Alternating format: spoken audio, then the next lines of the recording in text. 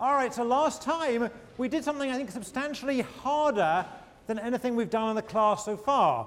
We looked at mixed strategies, and in particular, we looked at mixed strategy equilibria. All right, and there was a big idea last time. The big idea was if a player is playing a mixed strategy in equilibrium, then every pure strategy in the mix, that's to say every pure strategy on which they place some positive weight, must also be a best response to what the other side is doing. And then we used that trick, we used it in this game here, to help us find Nash equilibria. And the way it allowed us to find Nash equilibria is we knew that if, in this case, Venus-Williams is mixing between left and right, it must be this case that her payoff is equal to that of right. And we used that to find Serena's mix. And conversely, since we knew that Serena is mixing, but again between little l and little r, we knew she must be indifferent between little l and little r, and we used that to find Venus's mix. So I want to go back to this example just for a few moments, just to make one more point, and then we'll move on. But we'll still be talking about mixed strategies throughout today. So this was the mix that we found before we changed the payoffs. We found that Venus's equilibrium mix was 0.7, 0.3, and Serena's equilibrium mix was 0.6, 0.4. And a reasonable question at this point would be, how do we know that's really an equilibrium? Right? We kind of found it, but we didn't kind of go back and check. So what I want to do now is actually do that missing step. We rushed it a bit last time because we want to get through a lot of material. Let's actually check that, in fact, P star is a best response to Q star. So what I want to do is I want to check that Venus's mix P star is a best response for Venus against Serena's mix Q star. And the way I'm going to do that is I'm going to look at payoffs that Venus gets now she knows now we know she's playing against Q star. All right, so let's look at Venus's payoffs. I'm going to figure out her payoffs for L, her payoffs for R, and also her payoff for what she's actually doing, P star. All right, so Venus's payoffs, if she chooses L against Q star, then she gets, very similar to what we had on the board last week, but now I'm going to put in what Q star is explicitly. She gets 50 times 0.6. This is Q star, and this is 1 minus Q star. So she gets 50 times 0.6 and 80 times 1 minus 0.6, which is 0.4. So 80 times 0.4. All right, and we can work this out, and I worked it out at home, but if somebody has a calculator, they can please check me. I think this comes to 0.62. All right, somebody should just check that. All right, and if Venus chose right, remember right here means shooting to Serena's right, to Serena's forehand. If she chose right, then her payoffs are 90 Q star, so 90.6, plus 20 1 minus Q star, so 20.4. So 90.6 plus 20.4. And again, I worked that out at home, and fortunately, that also comes out at 0.62. All right. So what's Venus's payoff for P star? We've got her payoff for both her pure strategies.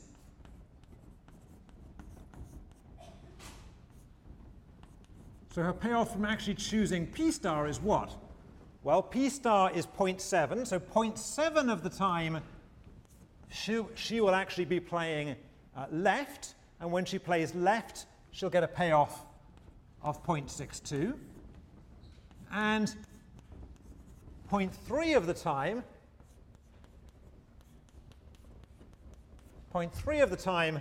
she'll be playing right, and once again, she'll be getting a payoff of 0.62, and do I have a calculator? Just as a clarification, when you say P star is 0.7, 0.3, you mean P star is 0.7? Yes, sorry, thank you. So P star is 0.7. Yes, you're absolutely right. So this is P star and 1 minus P star. Right, so let's make that clearer. I was showing what the equilibrium is. but P star itself is 0.7. Thank you. All right. So when Venus plays left with probability 0.7, then 0.7 of the time she'll get an expected payoff of 0.62, and 0.3 of the time she'll get a payoff again of 0.62, and that's the kind of math I don't have to do at home. That's going to come out at 0.62. Again, assuming my math is correct. All right, so what I've really done here is confirm what we did already last time. We knew that we in fact chose Serena's mix Q to make Venus indifferent between left and right. And that's exactly what we found here.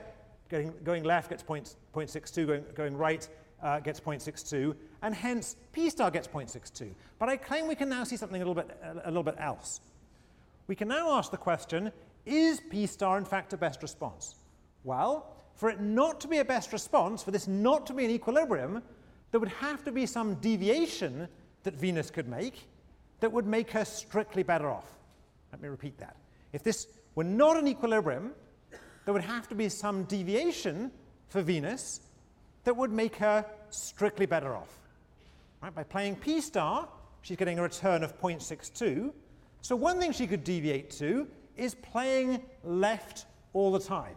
If she deviates to playing left all the time, her payoff is still 0.62. So she's not strictly better off. That's not a strictly profitable deviation. Right? Another thing she could deviate to is she could deviate to playing right. If she deviates to playing right, her payoff will be 0.62.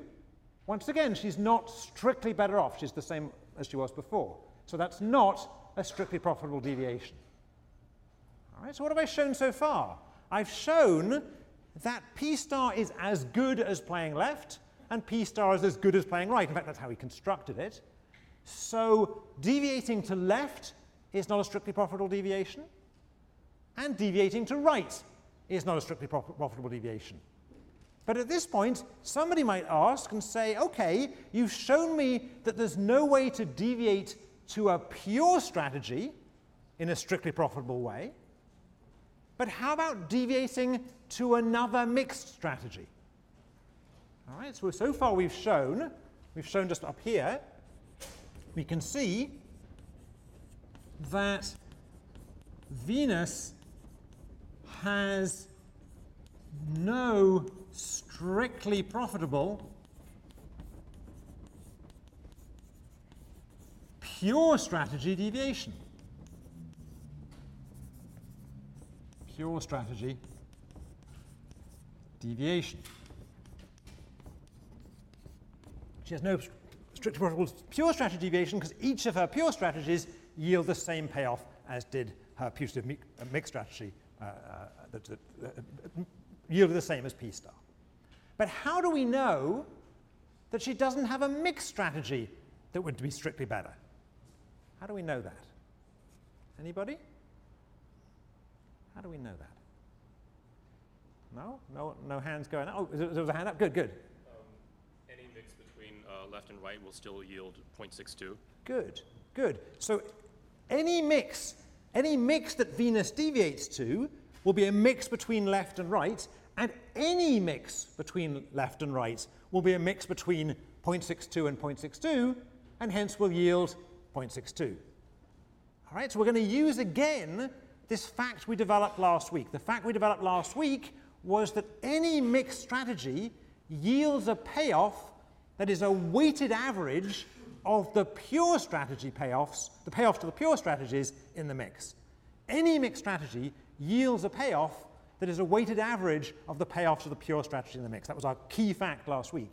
So here, if we've shown that there's no pure strategy deviation that's strictly profitable, then there can't be any mixed strategy deviation that's strictly profitable. Why? Because the mixed strategy deviations must yield payoffs that lie among the pure strategy deviations. All right? So this is a great fact for us. What's the lesson here? The lesson is we only ever have to check for strictly profitable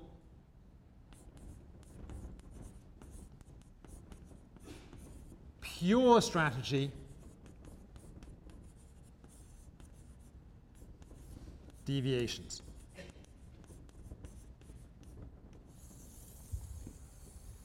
That's a good job. Why? Because if we had to check for mixed strategy deviations, one by one, we'd be here all night, because there's an infinite number of possible mixed strategy deviations.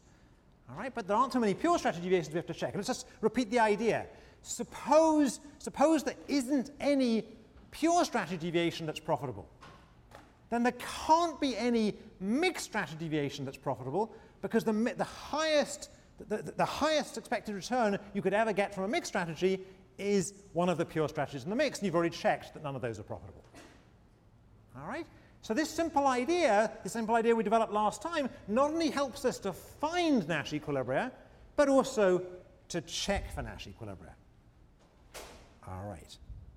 Now, a lot of people, I gathered from feedback from sections, were left pretty confused last time. It's a hard idea. Actually, I looked at the tape over the weekend.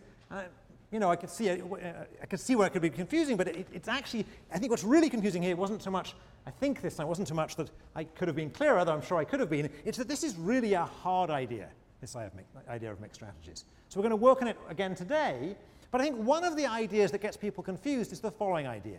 They say, look, we found Venus's equilibrium mix by choosing a p and a 1 minus p to make Serena indifferent. And we found Serena's equilibrium mix by finding a q and a 1 minus q to make Venus indifferent. And a natural question you hear people ask then is, why is Venus, quote, trying to make Serena indifferent?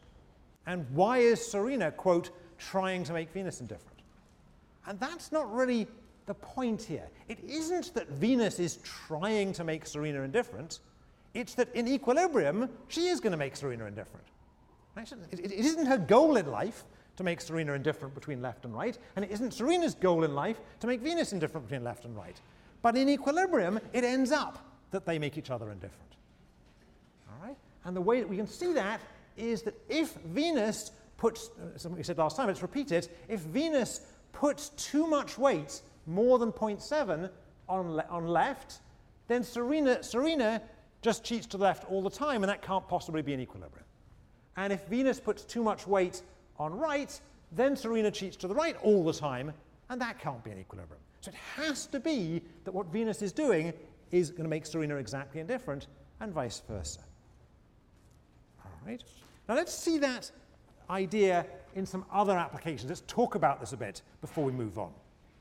All right. So it turns out that some very natural applications for mixed strategy equilibria arise in games, in sport.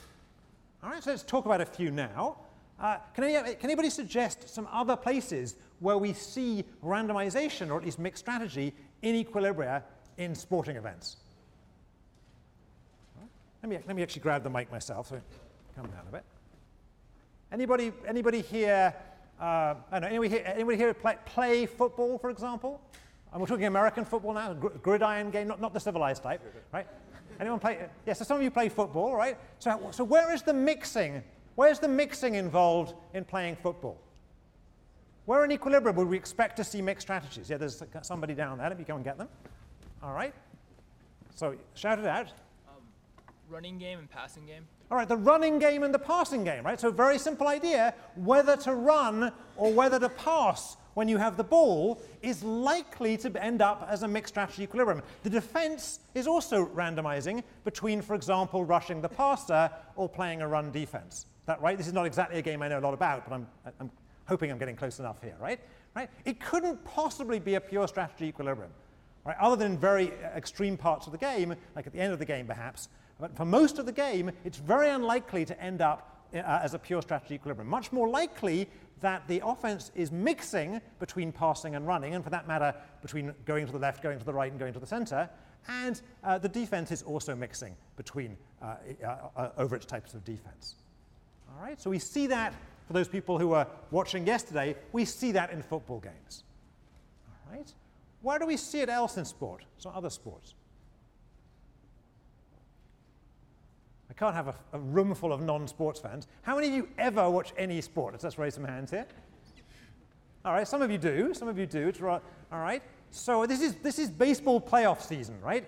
Right? How many of you have been watching the baseball playoffs? Raise your hands if you've been watching the baseball playoffs. I'll let you off. I know you should have been doing my homework. How many of you have been watching the playoffs instead? How many watched the Yankees game last night? All right, quite a few of you. All right. All right, so they haven't been very exciting yet, but we're hoping it's going to get more exciting, right? So when you're watching baseball, what kind of things do you see where you just know that there must be mixed strategies involved, there must be randomization involved? Now I've got a few more hands up. Good, so you sir. Choosing how to pitch the ball. Choosing how to pitch the ball. So go enlarge a little bit more, say a bit more. Fastball versus slider versus changeup, all sorts of different. All right, so there's different ways of throwing the ball, all right? And there's going to be randomization from the pitcher, or at least it's going to look like there's randomization by the pitcher over whether to throw a fastball or a curveball or whatever. How is the hitter randomizing there? How's the hitter randomizing? Is the hitter randomizing at all? What's the hitter doing while this is going on? Anybody? Yeah. He's choosing whether to swing or not to swing. Oh, he's choosing whether to swing or not to swing, although presumably he can do that just after the ball's thrown, right? So you sometimes hear the commentator say that hitter was looking for a fastball, is that right? Or looking for a curveball. The hitter's trying to anticipate the pitch, is that right? This is not a game I've played a lot of either, I've played a little bit, right? You're trying to anticipate where the ball's going to be thrown. Okay, so the type of ball you throw in baseball and the way in which the pitch being anticipated by the hitter is likely to be a mixed strategy. What else is likely to be a mixed strategy in baseball? What else?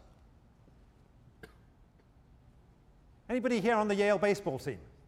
Ah, okay, I've got one volunteer here, all right. So what else? I mean, stand up a second. Let's have our Yale baseball team member, all right. All right, what's your name? Chris. And where do you play? I'm a pitcher. You're a pitcher, okay. So he's not going to get on base, though. He's not going to be able to answer this. Suppose you did get on base. Pitchers don't often get on base. I don't know. Let's assume that happens, right? Right? What might you randomize? There you are, you're standing on base. What might you randomize about? Whether to steal second or not? Right, whether to steal or not, whether to try to steal or not. Stay up a second.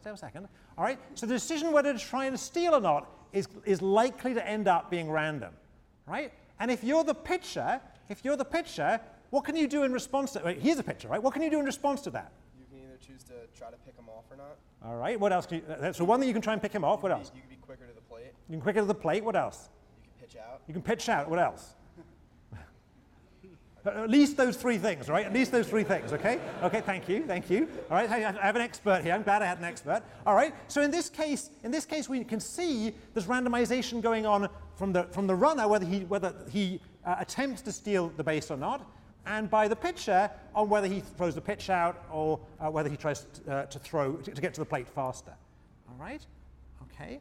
So we see this in sport. We don't see it well anticipated by sports commentators. Let me give this down a second. So in baseball, for example, you'll sometimes see quite sophisticated statistical analyses of baseball in which somebody will have looked at base stealers across the major leagues, and they'll look at all the instances in which a player was on first base and had in a position where you think they might steal, and they'll look at what happened on every attempt to steal, whether they were in fact caught stealing or not. All right, and they'll try and measure the value of these things, and they'll see the conclusion they'll come to is something like this. They'll conclude that whether the guy stole or not, whether the guy attempted to steal or not, or whether they just sat on first base, doesn't seem to make much difference, they'll say. They'll say the payoff for even great base stealers of attempting to steal or not, all right, when you take into account the pickoffs versus just staying put, turns out the payoff in terms of the impact on the game is roughly equal. And then these analysts will then draw the following conclusion. They'll say, oh, look, speed, or the ability to steal bases, is therefore overrated in baseball. How have they made a mistake? What's the mistake they made there?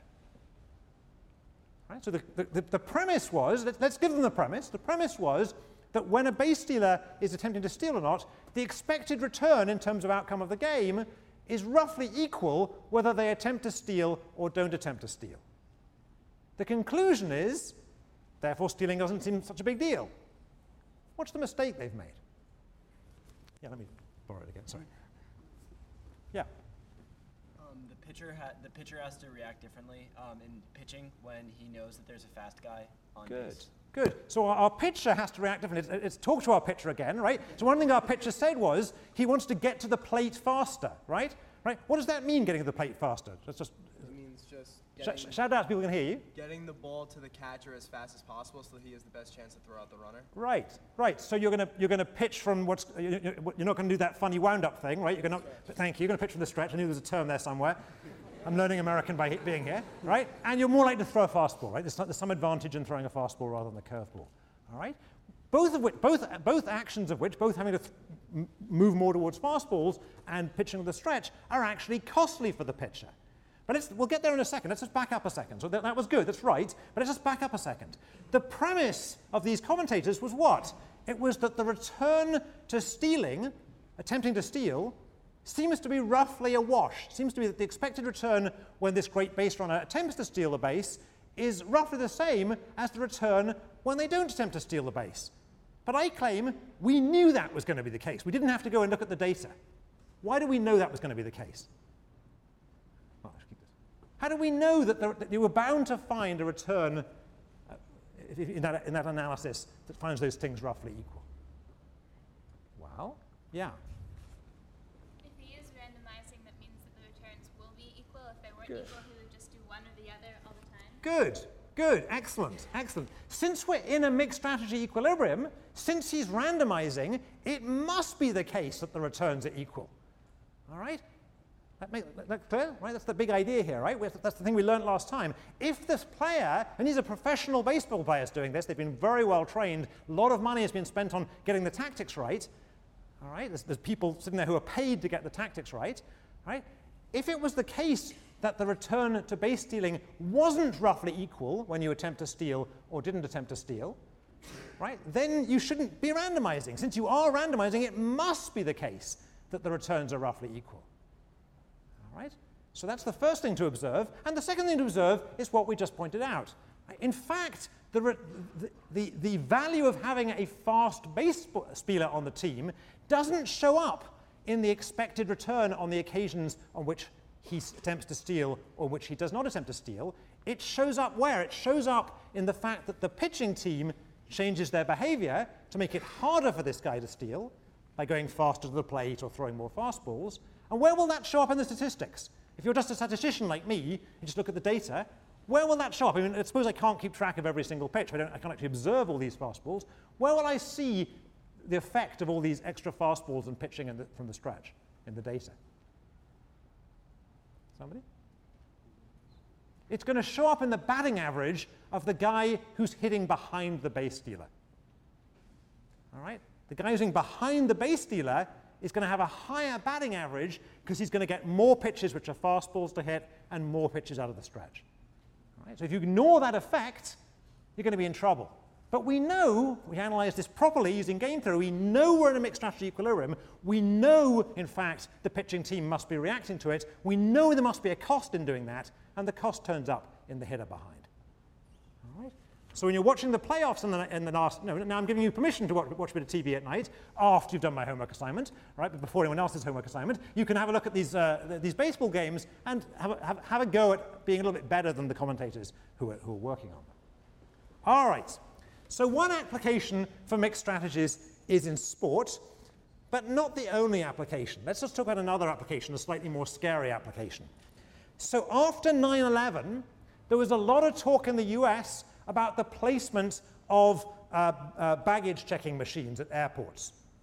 All right, actually, there's still quite a lot of talk, but there was a lot of talk then about the placement of machines to search the luggage that goes on board. The hand luggage was being searched anyway, but to search luggage going into the cabins. Right? And it was pointed out at the time, this has changed since, there weren't actually enough machines in the US on the day after 9/11 to search every single bag that went into the hold. And you'd hear discussions of the following type. You'd hear these experts on Nightline or whatever, and they'd say, look, there's no point trying to do this because if we put all our baggage searching machines at Logan Airport in Boston, for example, then the terrorists will simply move their attack to O'Hare. And if we put them at O'Hare, then they'll move their attack to Logan. If we have enough to do both Logan and O'Hare, then they'll move their attack to some third airport. All right? So there was a sense of doom in the air. It was kind of a depressing time anyway. There was a sense of doom in the air, saying that if you put your baggage searching machines somewhere, all you do is cause the attempted terrorists attempting to blow up the planes to go elsewhere. And you hear the same things today about searching individuals as they go on the plane. For example, you hear the discussion that says if we only search men traveling alone, let's say, then you'll quickly end up with all the people carrying bombs being couples or women. Right? And again, there's this sense of doom, this sense that says it's hopeless. Whatever we do, we're just going to force the terrorists to do something else, but we won't have gained anything. So once again, that's wrong. Right? What's wrong about that one? What should we be doing in that setting? Maybe come down again. Right? What should we be doing? What should they have done? In fact, they did do with those luggage searching machines when they were in short supply after 9/11. And what do they do with searching people as they get on planes? What do they do? Well, here's what they didn't do. They didn't just put them at certain airports and announce they're just at these airports. Right? That would have been a crazy thing to do. That would have been hopeless. Not entirely hopeless, but not wise. What should they have done? What did they do? Anybody want to guess? Yeah. In name, they randomized who they were checking. Right. So when they're checking passengers, they're going to randomly check passengers, right? When they think about the baggage machines, a sensible thing to do is to put a big metal box at every single airport and say, we're not going to tell you which of these boxes actually have baggage checking machines, which effectively is randomizing. Right? From the point of view of the terrorists, they're not going to know where the baggage checks are going on. All right? That's worth doing. It isn't going to perfectly eliminate, well, unfortunately, it isn't probably going to perfectly eliminate all terrorist attacks, but it does make it harder for the terrorists. All right? So randomization there, whether it's literally randomizing over who is checked, or whether it's, as it were, randomizing by concealing where, in fact, you have placed those machines, can be very effective. The hard thing, both in sport and in these military examples, is really mimicking randomization. It's very hard for us as humans to do it. And there's a famous story about a military commander, actually an English military commander, during an insurgent war in, I think it was Malaysia, after World War II, where again, he had to worry about randomizing which convoys to protect. And the way in which he figured out that randomizing was the right thing to do, to try and protect these convoys as well as he could with small numbers of troops. And the way in which he randomized was he literally randomized. Every morning, he put a bit of paper in his hand, and he had one of his sergeants pick which hand the bit of paper was in. All right? So we do actually see these random strategies used. The reason we have to literally randomize is because it's very difficult to do so unless you're a professional sports player. Okay. But it turns out that mixed strategy equilibria and mixed strategies in general are relevant beyond just these contexts in which you think of people literally randomizing. And I want to look at a different context now.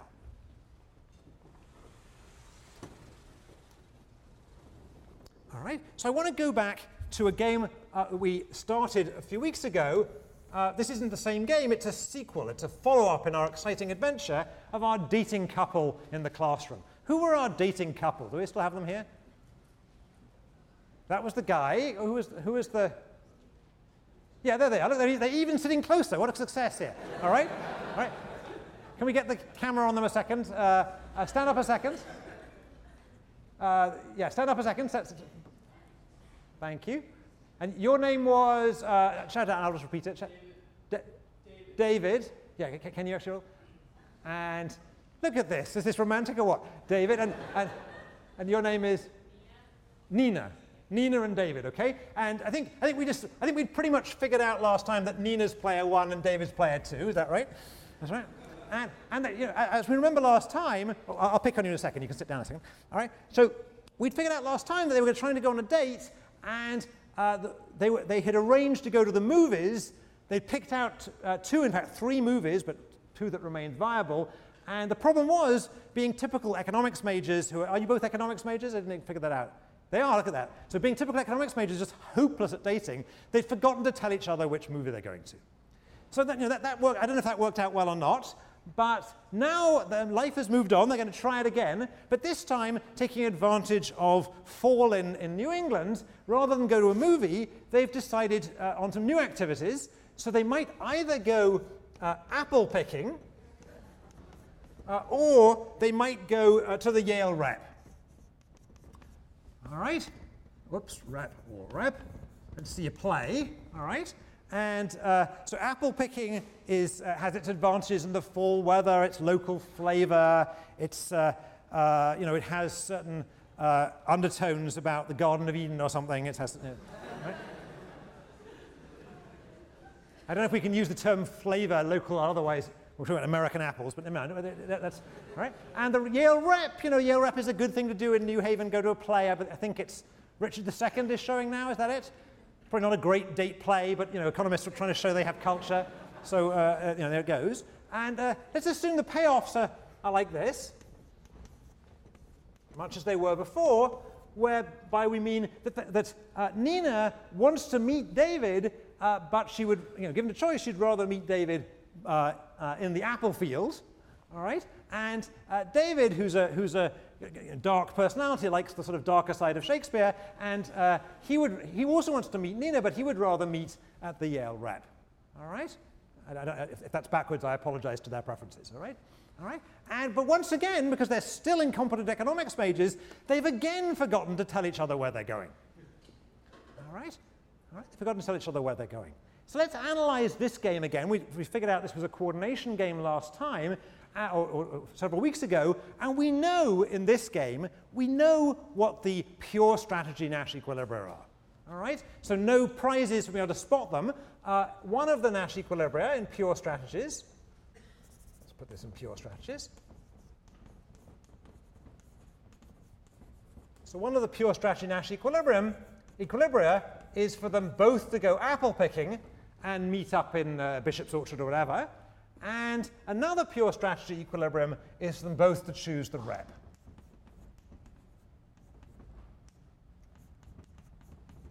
All right, and we'd figured out that if they were able to communicate, there's really a pretty good chance of them managing to coordinate at one of these equilibria.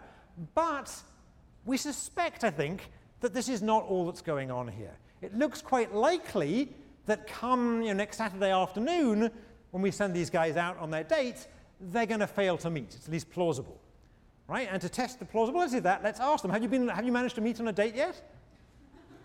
See, no, haven't managed to meet on a date. See, so I'm proving the point. I'm proving the point that in fact they haven't managed to this coordinated equilibrium yet. All right, all right. So it seems at least plausible that they're going to fail to coordinate. It's plausible they're going to fail to coordinate, and we'd like to sort of capture that idea. And the way we're going to capture that idea is let's see if there's another equilibrium in this game. Well, there certainly isn't another pure strategy equilibrium in this game, is there? We know that. So if there's another equilibrium, it better be mixed. So let's try and find a mixed Nash equilibrium in this game. And remember, this game is called Battle of the Sexes. It's a famous game. This is Battle of the Sexes Revisited. All right. So how are we going to go about finding this mixed Nash equilibrium in the game? We'll interpret it later, but let's just work on finding it. So in particular, I'm going to postulate the idea that Nina is going to mix P1 minus P, and David is going to mix Q1 minus Q. So how do we go about finding David's equilibrium mix Q1 minus Q? What's our trick from last week? Should have got a cold call at this point, but let's not have to. How am I going to find Q, the equilibrium Q? Somebody? Thank you. Use Venus's payoffs. Good. So to find, it isn't Venus's payoffs, it's Nina's payoffs, okay? But fair enough. So to find the Nash equilibrium Q, to find the mix that David's using, we use Nina's payoffs. We use Nina's payoffs. All right, so let's do that.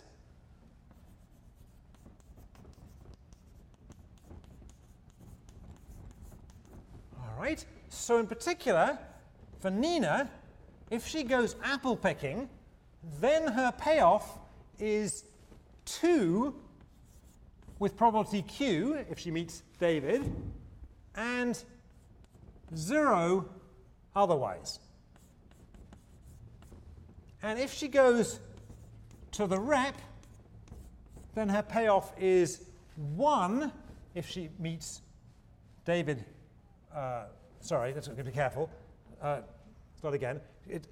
She goes to the rep, her payoff is 0 if David goes apple picking with probability Q, and her payoff is 1 if she meets David at the rep, which happens with probability 1 minus Q. Is that correct? All right. So this is her payoff from apple picking, and this is her payoff from seeing Richard II. And what do we know if Nina is indeed mixing? What do we know about these two payoffs? They must be equal, right? If Nina is in fact mixing, then these two things must be equal, and that means what we're saying is 2Q equals 1 minus Q, or Q equals 2/3, I guess it is.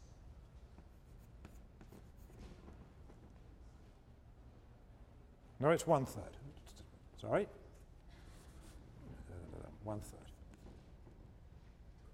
1/3. Sorry. Is that right? Q is 1/3. Okay. So our guess is that if there's a mixed strategy equilibrium, it must be the case that David is assigning a probability 1/3 to going apple picking, which means he's assigning probability 2/3 to his more favored activity, which is going to see Richard II. All right. What about, I'm going to pull these both down. Okay. How do we find Nina's mix? All right, so to find the Nash equilibrium P, to find Nina's mix, what do we do? What's the trick? Somebody? Use David's payoffs. Use David's payoffs. So David's payoffs, if he goes apple picking, then he gets a payoff of 1 if he meets Nina there, and 0 otherwise. And if he goes to the rep, he gets a payoff of 0 if Nina's gone apple picking, and he gets a payoff of 2 if he meets Nina at the rep. All right? And once again, if David is indifferent, it must be these are equal. So if David is in fact mixing between apple picking and going to the rep, it must be that these two are equal. And if we set this out carefully, we'll get, let's just see, we'll get 1p equals 2, 1 minus p, which is p equals 2/3, and 1 minus p equals 1/3. So here we have Nina assigning 2/3 to going apple picking, which in fact is her more favored thing, and 1/3 to going to the rep. All right? Okay, so we just used the same trick as last time. Let's check that this is in fact an equilibrium. All right? So in particular, let's check that it is in fact an equilibrium for Nina to choose 2/3, 1/3. All right? Let's check. So check that p equals 2/3 is in fact a best response for Nina. All right, let's go back to Nina's payoffs. For Nina, if she chose to go apple picking, her payoff now is 2 times q, but q is equal to 1/3. plus 0, 1 minus q. And if she chooses to go to the rep, then her payoff is 0 with probability 1/3 and 1 with probability now 2/3. All I've done is I've taken the lines I had before and substituted in now what we know must be the correct q and 1 minus q. And this gives her a payoff of 2/3 in either case. All right? If she chooses P, her payoff to P will be 2/3 of the time she'll get the payoff from apple picking, which is 2/3, and 1/3 of the time she'll get the payoff from going to the rep, which is 2/3, for a total of 2/3. All right? So Nina's payoff from either of her pure strategies is 2/3. Her payoff from our claimed equilibrium mixed strategy is 2/3. So neither of her possible pure strategy deviations were profitable. Didn't lose or anything either, but they weren't profitable. And by the lesson we started the class with, that means there cannot be any strictly profitable mixed deviation either. So indeed, for Nina, P is a best response to Q. Right? And we could do the same for David, but let's not bother. It's symmetric. It's symmetric. All right? So in this game, we found another equilibrium. The other equilibrium, the new equilibrium, is Nina mixed 2/3, 1/3, and David mixed 1/3, 2/3. And we also know the payoff from this equilibrium. The equilibrium for this payoff for both players was 2/3.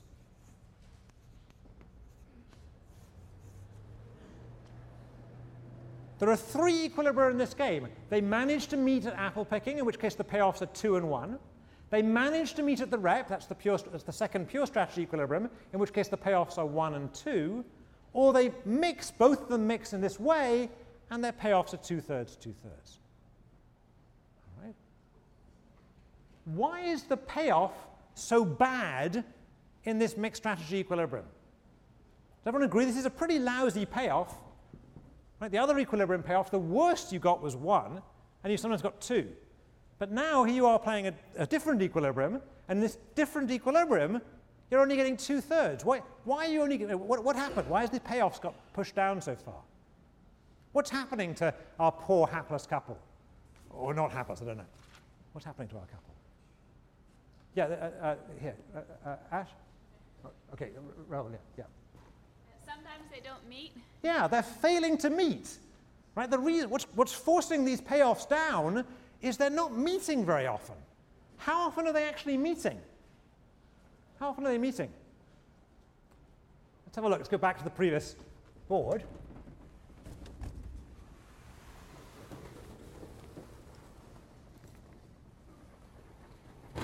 Here it is. All right. So they meet when they end up in this box or this box. Is that right? All right. So what's the probability of them ending up in those boxes? Well, ending up in this box is probability 2/3, 1/3. And ending up in this box is probability 1/3, 2/3. Is that right? You end up meeting apple picking the 2/3 of the time when Nina goes there times the 1/3 of the time when David goes there.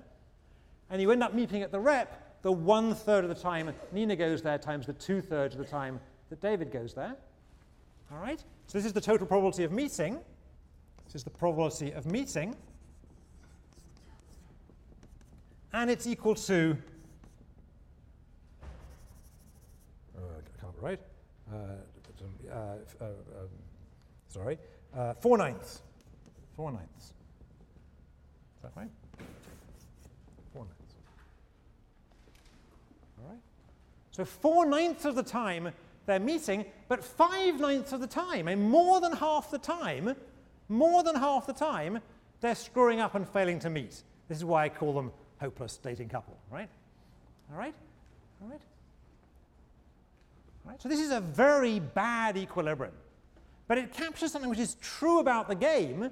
What is surely true about this game is that if they just played this game, they wouldn't meet all the time. In fact, what we're arguing here is they'd meet less than half of the time.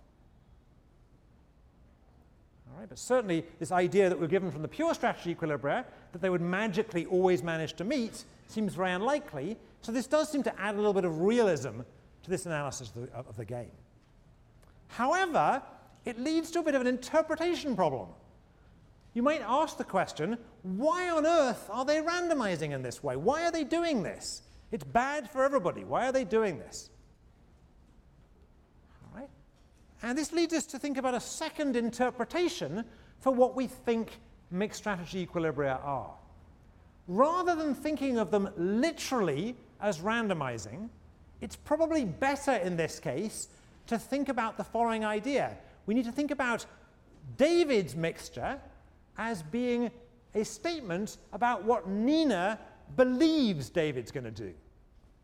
Right? David may not be literally randomizing, but his mixture, Q1 minus Q, we could think of as Nina's belief about what David's going to do. And conversely, Nina may not literally be randomizing, but her P1 minus P we could think of as David's belief about what Nina's going to do. And what we've done is we've found the beliefs such that these players are exactly indifferent over what they do. We found the beliefs for David over what Nina's going to do such that David doesn't really quite know what to do. And we found the beliefs that Nina holds about what David's going to do such that Nina doesn't quite know what to do. That makes sense? All right. So it's probably better here to think about this not as people literally randomizing, but these mixed strategies being a statement about what people believe in equilibrium. All right. We'll come back and look at this game some more later on, so our couple, I'm afraid, are not quite out of the woods yet. But I want to spend the rest of the day looking at yet another interpretation of mixed strategy equilibria. So far we have two. We have people are literally randomizing. We have thinking of these as expressions about what people believe in equilibrium rather than what they're literally doing. And now I'm going to give you a third interpretation.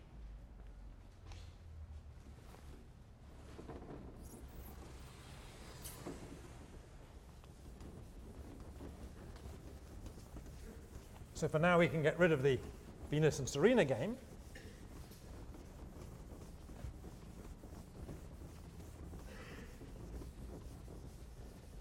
So to motivate this third idea, I want to think about tax audits. All right, so none of you here have probably ever had to fill out a tax form, except for the fact that there seems to be a lot of parents in the room today. Is it Parents' Weekend? Is that what's going on? All right, so where are the parents? Wave your arms in the air if you're a parent here. Yeah, so okay, so at least these guys have probably at some point in their life filled out a tax form. All right, so come tax day, the parents in the room face a choice. And the choice is, are they going to honestly fill out their taxes or are they going to cheat? I'm not going to ask them what they did. Well, maybe I will, but for now I won't ask them what they did. All right, and so they can choose one of two things.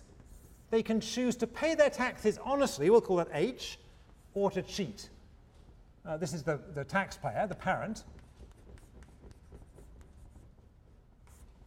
All right, and at the same time, the audit office, the auditor has to make a choice, and the auditor's choice is whether to audit you or not. And this is not literally true, because literally the auditor can wait till your tax return comes in and then decide whether to audit you.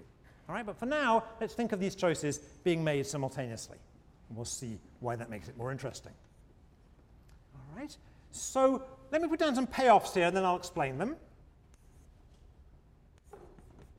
So 2, 0, 4, minus 10, 4, 0, and 0, 4. All right, so how do we interpret this? Let's look at the auditor's payoffs first of all. So the auditor is very happy not having to audit your parents and having your parents pay taxes. So we'll give that a payoff of 4. And it'll turn out in this game, we've decided in the payoffs, that the auditor is equally happy if she actually audits your parents in the year that they cheated. All right? And we'll say that makes the auditor equally happy. All right? Now, the auditor is not so happy if she audits your parents when they're honest, because audits are costly. All right? And the auditor is really unhappy if she fails to audit when the parents cheated. All right? Let's look at the, I keep calling them parents, I should stop calling them parents, let's call them taxpayers. All right? So for the taxpayers, what are their payoffs? Well, we'll normalize things so that if they're honest, we'll give them a payoff of 0. All right? That means they correctly fill in their tax form and pay what they're supposed to pay. But if they conceal some of their income, they pretend to have whatever it is, a third child, all right? All right? Then they might be in trouble if they're audited. If they're audited, they're going to have to pay a big fine, maybe even go to jail, so that's minus 10. Of course, if they're not audited, they get to keep a chunk of money, so we'll call that 4. All right? Everyone understand the basic idea of this game? Right? In reality, we could add more complications. We can think of different ways to cheat in your taxes, but I don't want to give tutorials on how to cheat your taxes here. All right? So it's not going to take long staring at this game to figure out that there are no pure strategy equilibria in this game. Let's just do that. So from the taxpayer's point of view, if they're going to be audited, then they'd rather pay their taxes than not. And if they're not going to be audited, then according to these payoffs, they'd rather cheat. All right? And from the auditor's point of view, if they knew everyone was going to pay taxes, then they wouldn't bother auditing. And if they knew everyone was going to cheat, then they'd, of course, audit. All right? So you can quickly see that there's no box in which the best responses coincide. There's no pure strategy Nash equilibria. Right? For those people who think this is seeming otherworldly, you will have to pay taxes in a couple of years, and trust me, your parents are paying taxes now. All right? So what we want to do here is we're going to solve out and find a mixed strategy equilibrium, but we're going to give it a different interpretation to the equilibria we've found so far.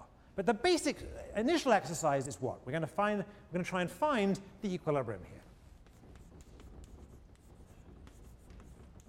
To find the Nash equilibrium here, we know it's going to be mixed. All right?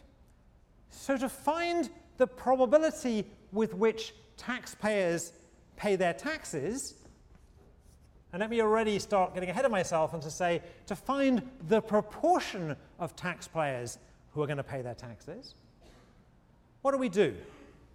What must be true of that equilibrium proportion Q of taxpayers who pay their taxes? How am I going to find that Q? Shout it out, somebody? Yeah, look at the auditor's payoffs. All right, so from the auditor's point of view, if the auditor audits, their payoff is 2Q plus 4, 1 minus Q. And if they don't audit, their payoff is 4Q plus 0, 1 minus Q. All right, everyone see how I did this? This is 2Q plus 4, 1 minus Q. This is 4Q plus 0, 1 minus Q. And if indeed the auditor is mixing, then these must be equal. This must be equal. And if they're equal, let's just do a little bit of algebra here, and we'll find that 2Q equals 4, 1 minus Q. That's right. So Q equals 2/3. Is that right? 4 over 6. Yes, 2/3. Q equals 2/3. All right. So our claim is to make the auditor exactly indifferent between whether to audit or not, it must be the case that 2/3 of the parents of the parents of the kids in the room are going to be paying their taxes honestly. Which means a third aren't, which is kind of worrying. But never mind. All right? Let's have a look at the taxpayer. we found the taxpayer, we found the proportion of taxpayers who are paying their taxes. Now I want to find out the probability of being audited. How do I figure out the equilibrium probability of being audited in this model? How do I work out the equilibrium probability of being audited? Shout it out. So the equilibrium probability of being audited, I'm going to use P and 1 minus P. So P is going to be the probability of being audited. How do I find P? Yeah, I'm going to look at the taxpayer's payoffs. So from the taxpayer's point of view, if the taxpayer pays their taxes, their payoff is just 0. And if they cheat, their payoff is minus 10 P plus 4 1 minus P. All right? And if indeed the taxpayers are mixing, or in other words saying that is not all taxpayers are cheating and not all taxpayers are honestly paying their taxes, then these must be equal. So if these are equal, I'm going to get 4p equals 14. No, it doesn't. I'm going to get 4 equals 14p. Let's try again. 4 equals 14p. That was a bit worrying. 4 equals 14p, which is the same as saying p equals 2/7. Someone can just check my algebra. I think that's right. Hope that's right.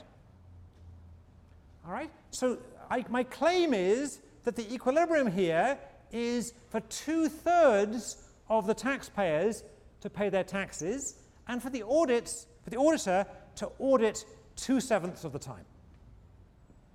All right. Now we could go back in here and we could check. I could do what I did before. I could plug the P's and Q's in here and check that in fact this is an equilibrium. But trust me that I've done that. Right? Trust me that it's okay. Okay. So here we have an equilibrium. Let's just write down what it is.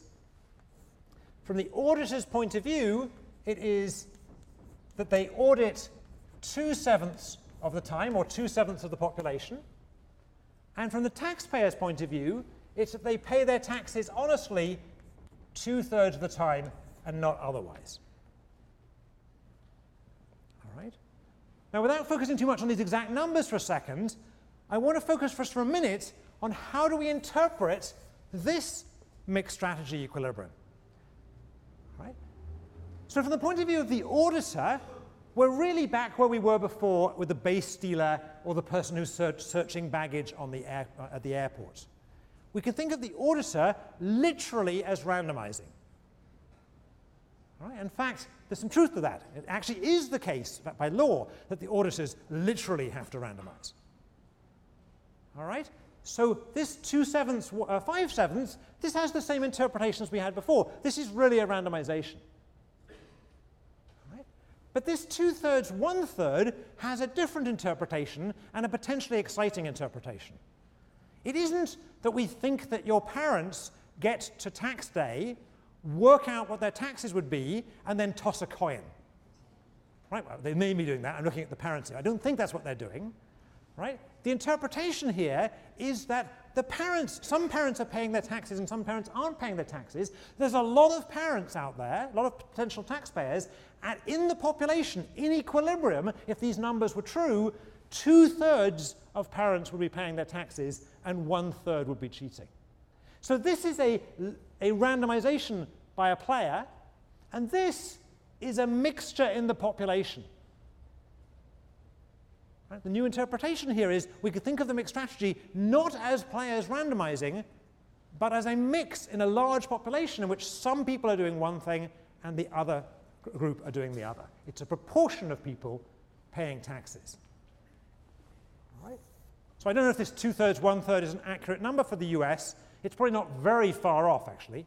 For Italy, I'm ashamed to say the number of people who pay taxes is more like 40%, maybe even lower now. And there are countries, I think, where it gets as high as 90%. I think the US rate when they end up auditing is a little higher than this, but not much. All right? Okay. So again, we're going to think of this not as randomization, but as a prediction of the proportion of American taxpayers who are going to pay their taxes. All right. Now, I want to use this example in the time we have left to actually think about a policy experiment. All right, so let's put this up somewhere we can see it.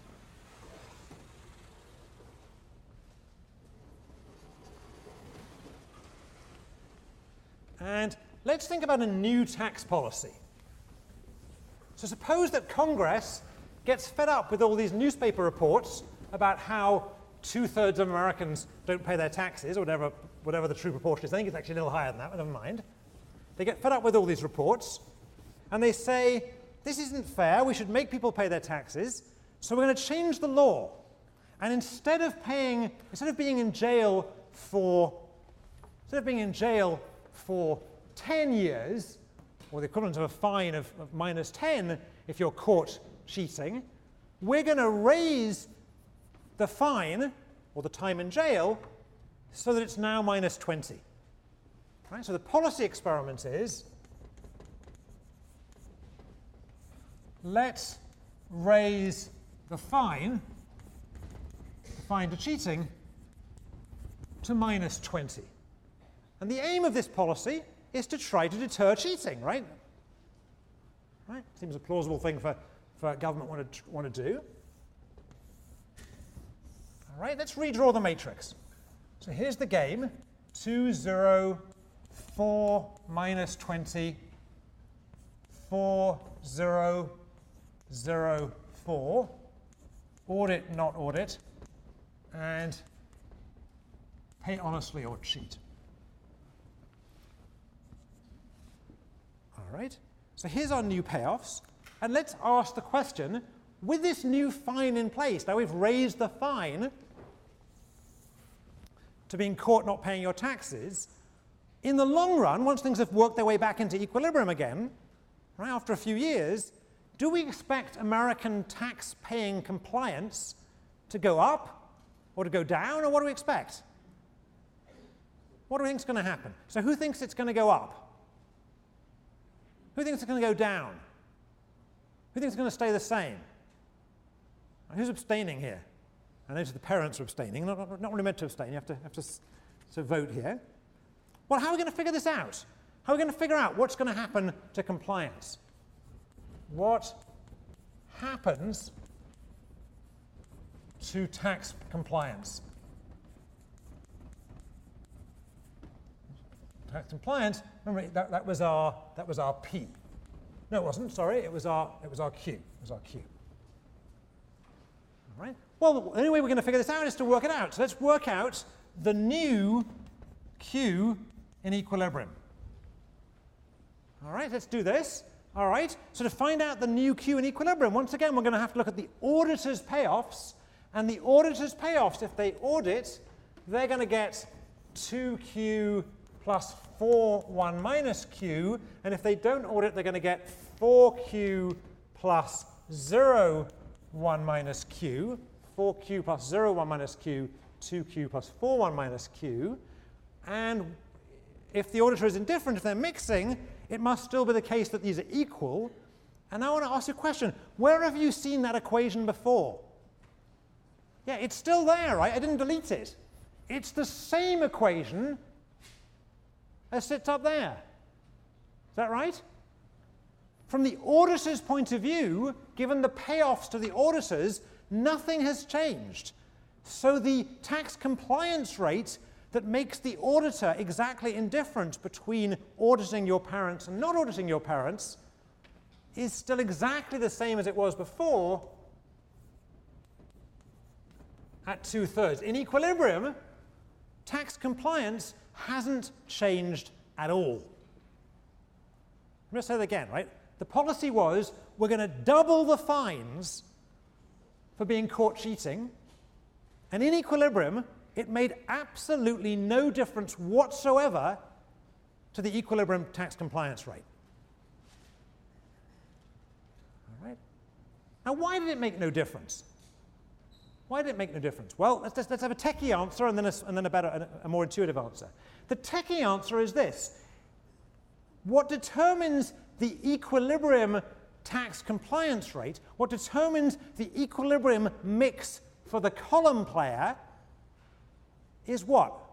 Is the row's payoffs.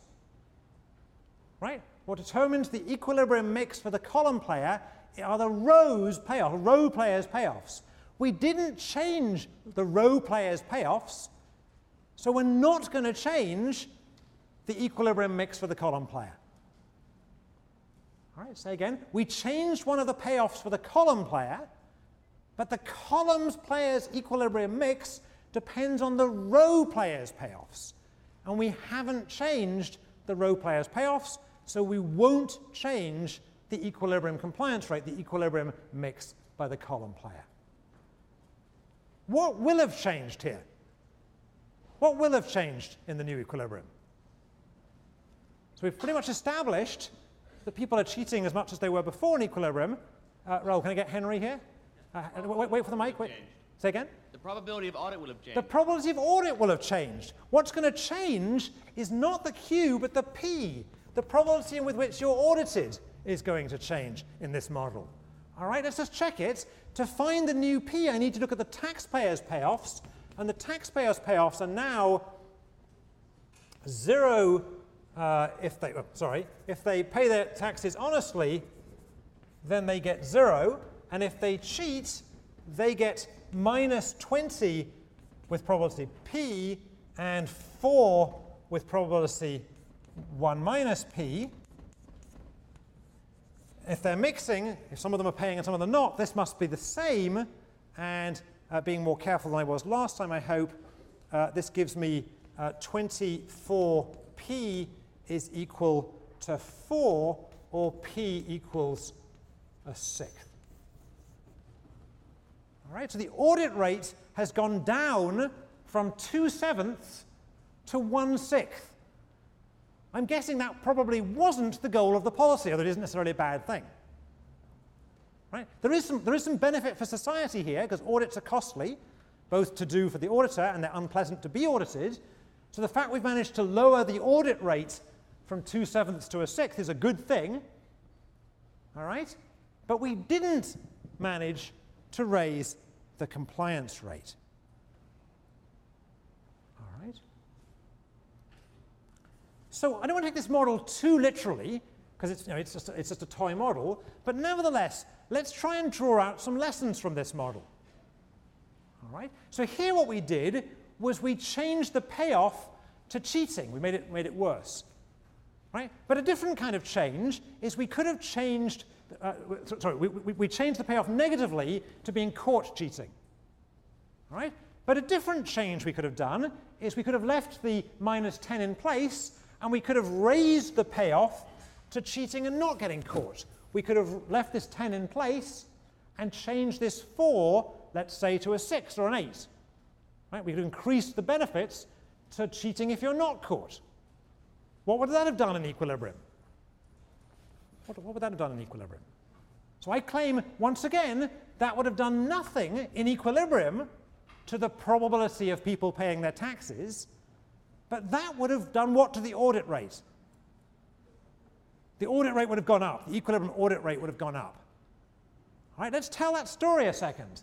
Right? So rich people, people who are well paid, have a little bit more to gain from cheating on their taxes if they're not caught. There's more money at stake. All right, so my colleagues who are finance professors in the business school have more money on their tax returns than I do, so in principle, they gain more if they cheat. All right? Does that mean that they cheat more than me in equilibrium?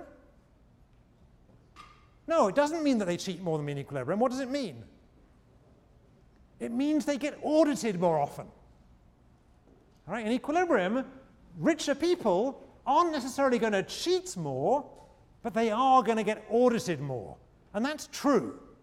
Right? The federal audit rates are designed so they audit the rich more than they audit the poor. Again, it's not because they think the rich are inherently less honest or the poor are inherently more honest or anything like that. It's simply that the gains to cheating and not getting caught are bigger if you're rich, so you need to audit more to push back into equilibrium. All right. Now, suppose we did, in fact, want to use the policy of raising fines to push up the compliance rate, to push down cheating. How would we change the law Supposing we want to raise the fines for cheating. We don't like people cheating, so we raise the fines. But we're worried about this result. We're worried about this result that didn't push up compliance rates. How can we change the law or change the incentives in the game so as it actually would change compliance rates? What could we do? Yeah. If we change the payoffs of auditing to 4 from 2 to 4. Good, good, good. If we want to change the compliance rates, we should change the payoffs to the auditor. All right? The problem with the way the auditor is paid here is that the auditor is paid more if they manage to catch people, right? But audits are costly. All right? And the problem with that is when you raise the fine on the other side, all that happens is the auditors audit less often in equilibrium. So if you want to get a higher compliance rate, one thing you could do is change the payoffs to the auditor to make auditing less costly for them, or making catching people nicer for them, give them a reward. Or you could simply take it out of game theory altogether. You could have a congressional law that sets the audit rates outside of equilibrium. Right? And that's been much discussed in Congress over the last 5 years, simply setting audit rates, as it were, exogenously by Congress. Why might that not be a great idea, leaving aside economic theory, leaving aside game theory? Why might it not be a great idea to have Congress set the audit rates rather than some office? Yeah. Most members in Congress have a lot of money, so they're going to lower the audit rates. Right, so the lady in the front is saying that a lot of congressmen are rather rich, so maybe they have particular incentives here. I don't want to take a particular political stance here, but it could be whatever side of the political spectrum you guys sit on, all right? It could be that you might not trust Congress to get this right. Right? You might think there are going to be political considerations going on in Congress other than just having an efficient tax system. All right? Okay. So what do I want to draw out as lessons here? The big lessons from this class are there are 3 different ways to think about randomization in equilibrium, or out of equilibrium. One is it's genuinely randomization. Another is it could be something about people's beliefs. And a third way, and a very important way, is it could be telling us something about the proportion of people who are doing something in society. In this case, the proportion of people who are paying tax. All right? And a second important lesson I want to draw out here, beyond just finding equilibria, right, 2 other things we drew out today. One lesson was when you're checking equilibria, checking mixed strategy equilibria, you only have to check for pure strategy deviations. Be careful, you have to check for all possible pure strategy deviations, not just the pure strategies that were involved in the mix. If the guy has 7 strategies and is only mixing on 2, you have to remember to check the other 5. Right? And the third lesson I want to draw out today is because of the way equilibria work, the mixed strategy equilibria work, if I change the column players' payoffs, it changes the row players' equilibrium mix. And if I change the row players' payoffs, it changes the column players' equilibrium mix. Next time, we're going to pick up this idea that mixed strategies can be about proportions of people playing things and take it to a totally different setting, namely evolution. So on Wednesday, we'll start talking about evolution.